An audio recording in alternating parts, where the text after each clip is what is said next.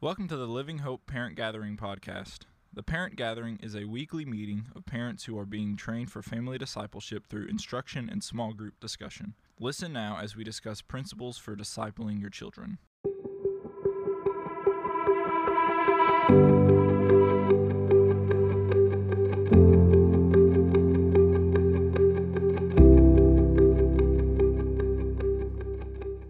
Well, guys, as we hop into the topic today, this was a topic we were supposed to discuss back in March. If you were here that day, that was the day like my voice was non-existent, and Drew Byers had to come in here and like do the lesson review. He was gracious and stepped in for me. So appreciate that.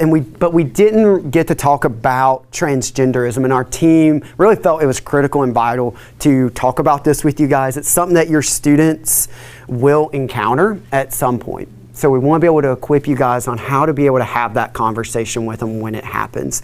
And what we're going to be talking about today in the next 10, 15 minutes max is honestly only scratches the surface of this conversation. And even experts are still learning more about this. So it's going to be, this is an ongoing conversation for you with your kids that will be lasting till probably they are grown and have kids of their own, and even at that point conversations will still continue.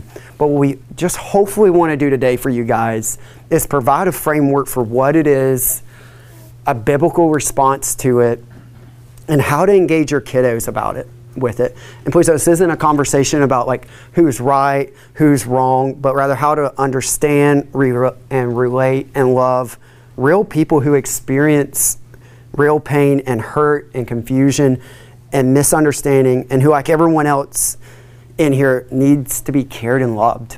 So basic definition of transgenderism is a person who in some way expresses a gender identity that is not congruent with their biological sex. This expression may include dressing or otherwise assuming the gender of a gender opposite of their biological sex, and or pursuing hormone therapy or gender reassignment surgery. And I know we hear transgenderism and we think, like it's a new idea, that it's something that's really started from like in the 1960s with kind of the sexual revolution that happened then. But there's a guy, he's a theologian, scholar, his name's Carl Trueman. He wrote a book, The Rise and Triumph of the Modern Self. It's probably, I remember when I interviewed to come here at Living Hope, it was one of the best books I read in all of 2020. And what he does in it is he really points out that ideas like gay marriage, transgenderism, to be acceptable and plausible in society, a whole host of other ideas must have already been given authority and become plausible and become really accepted by society. And in his book, he points the ideas really began in the 19th century with guys like Karl Marx, Nietzsche, Darwin, and Charles Taylor, and their ideas have led to the change of the idea of self. And that our idea of self has changed from a physical to psychological, that one's identity is not defined by their relationship to the external world, but by an individual internal sense of happiness. And that if it makes you happy, who am I to tell you you're wrong? And it's led to a lack of common framework for understanding who we are and why we exist, and our moral discourse has really fallen into expressions of solely of personal feelings and taste. And Trueman, I thought this was fascinating. He pointed out in his book that the LGBTQ movement and coming out has almost like a conversion-like experience, that you are given a new identity. You're no longer a he or a she, you're a they or an it, or you change your identity. You're given a new name. The old version of you, that not the true self, not your original version's there, but there's a new self that's come. And I thought that was fascinating, that it mirrors similar to a conversion experience. And I know we think like our kids may not ever encounter the LGBTQ movement. Y'all, 1 in 6 Gen Zers struggle with this. So if you have a 7th grader and above, 1 in 6 kids will struggle at some level with this. And then even what leading social experts are saying is Gen Alpha, so 6th grade, all the way to those who will be born in 2024, they're saying 1 in 3 will at some level be confronted or struggle with, at some level, with the LGBTQ plus issues. And your kiddos are already being exposed to it. Like, I think when we think of this, we think of like Bruce Jenner to Caitlyn Jenner. Or we think of, did any of y'all hear about Leah Thomas about a month ago? Oh, yeah. The swimmer from, I think it was Penn, who won like the national championship, who's like, Leah's a 6'4" man, but identifies as a woman and won the national championship in the 500-yard freestyle about a month ago. And we hear those things like, well, our kids will be exposed to that when they get to college. But honestly, in 2009, My Little Pony introduced a lesbian character. I know, surprising. In December of 2020, Cartoon Network released a show that's rated for all ages that has a character that identifies as a they. So not even a he or she, but they were identified as the they. And actually, there's a whole episode about like understanding and using correct pronouns for people. And in fact, if your student, this is one thing I learned a few weeks ago, if your student goes to Western, part of their orientation now is to say their name and the gender they like identify with. So it's something that they're being exposed to even from the Cartoon Network show. I think it was like for ages 4 through 8 years old. So even at that age. Now, here at Living Hope, here's our view of it. This is from our Articles of Faith. It's also on y'all's sheets, on y'all's handout. It says, we believe the physical body is a creation of God by which he established only 2 gender sexes for the human beings, male and female. Thus, gender and sexual identity is biologically determined at a chromosomal level and not a matter of personal preference or social construct. Transgenderism or any attempt to intentionally redefine, verbally affirm, or present oneself outwardly or changed by surgery one's sexual identity is in opposition to one's created biological sex is sinful and offensive to God because it is an intentional distortion and rejection of his design. A Christian's identity is in Christ alone and is to reflect the transformation of the Spirit. Nothing God expressly forbids is to be used by a disciple of Jesus to describe their identity or standing as a Christian. Gender dysphoria, same-sex attraction, and other disordered sexual desires are temptations to sin and are to be battled with the resurrection power of Jesus Christ by the indwelling of the Holy Spirit and the help of the church. So how do we talk with our kids about this? Like, it's hitting them, Cartoon Network's approaching them about them. There's, had conversations with principals. There's kids in middle school and high school where your students are going that are already going through this transitioning process. How do we talk to them about it? The first one is also kind of the main Christian ethic that Jesus leads with, and that is to lead with love and compassion. Y'all, God has a deep love for sexually and relationally broken men and women, including those struggling with gender identity issues. And these struggles are complicated and touch deep aspects of our sexuality and being. The topic can provoke some laughter or mockery, so we have to actually work to maintain God's heart for the gender confused.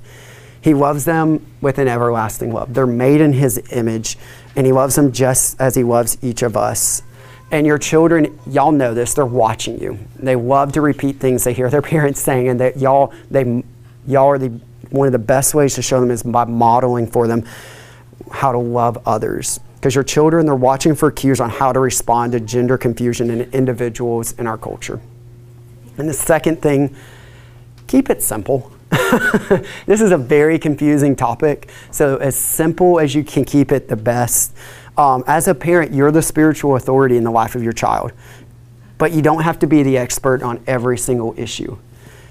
And honestly, like we said earlier, most experts don't have it figured out yet either. But here are some really easy, simple truths to communicate. God made humans male and female. Individuals are born either male or female. Because of sin, there's brokenness, hurt, and confusion, leading some to not like the way God made them.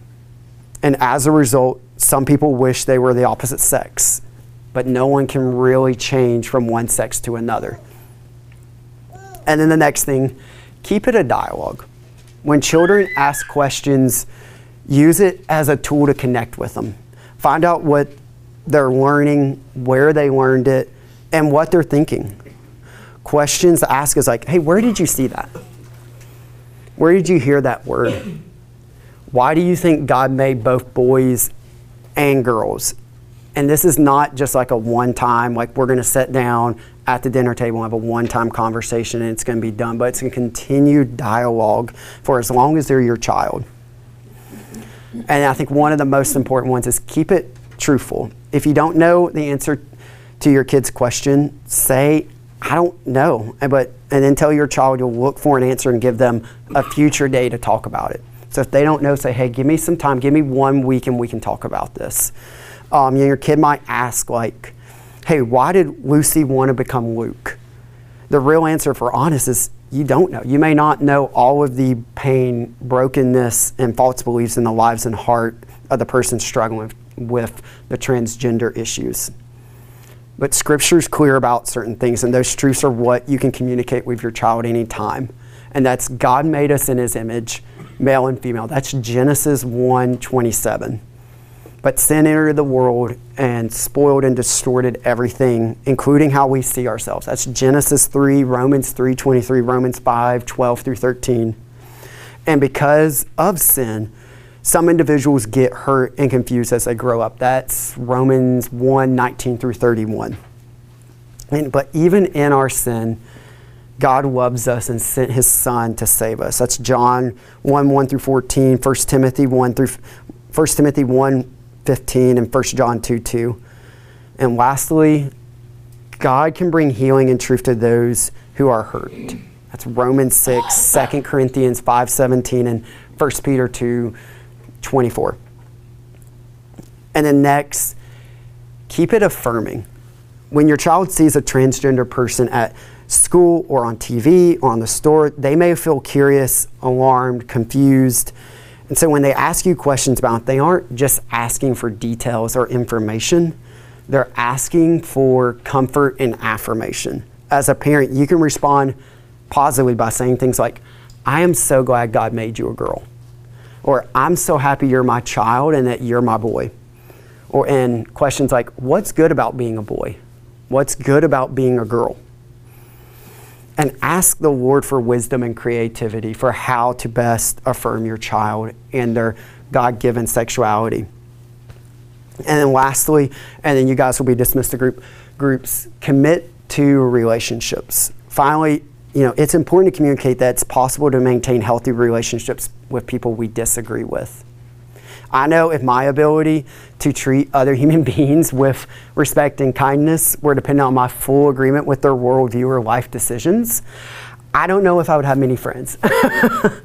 And as Christ followers, we shouldn't shy away from difficult conversations, but we also must be committed to pursuing the hearts of others with the gospel first, for that's how change really happens.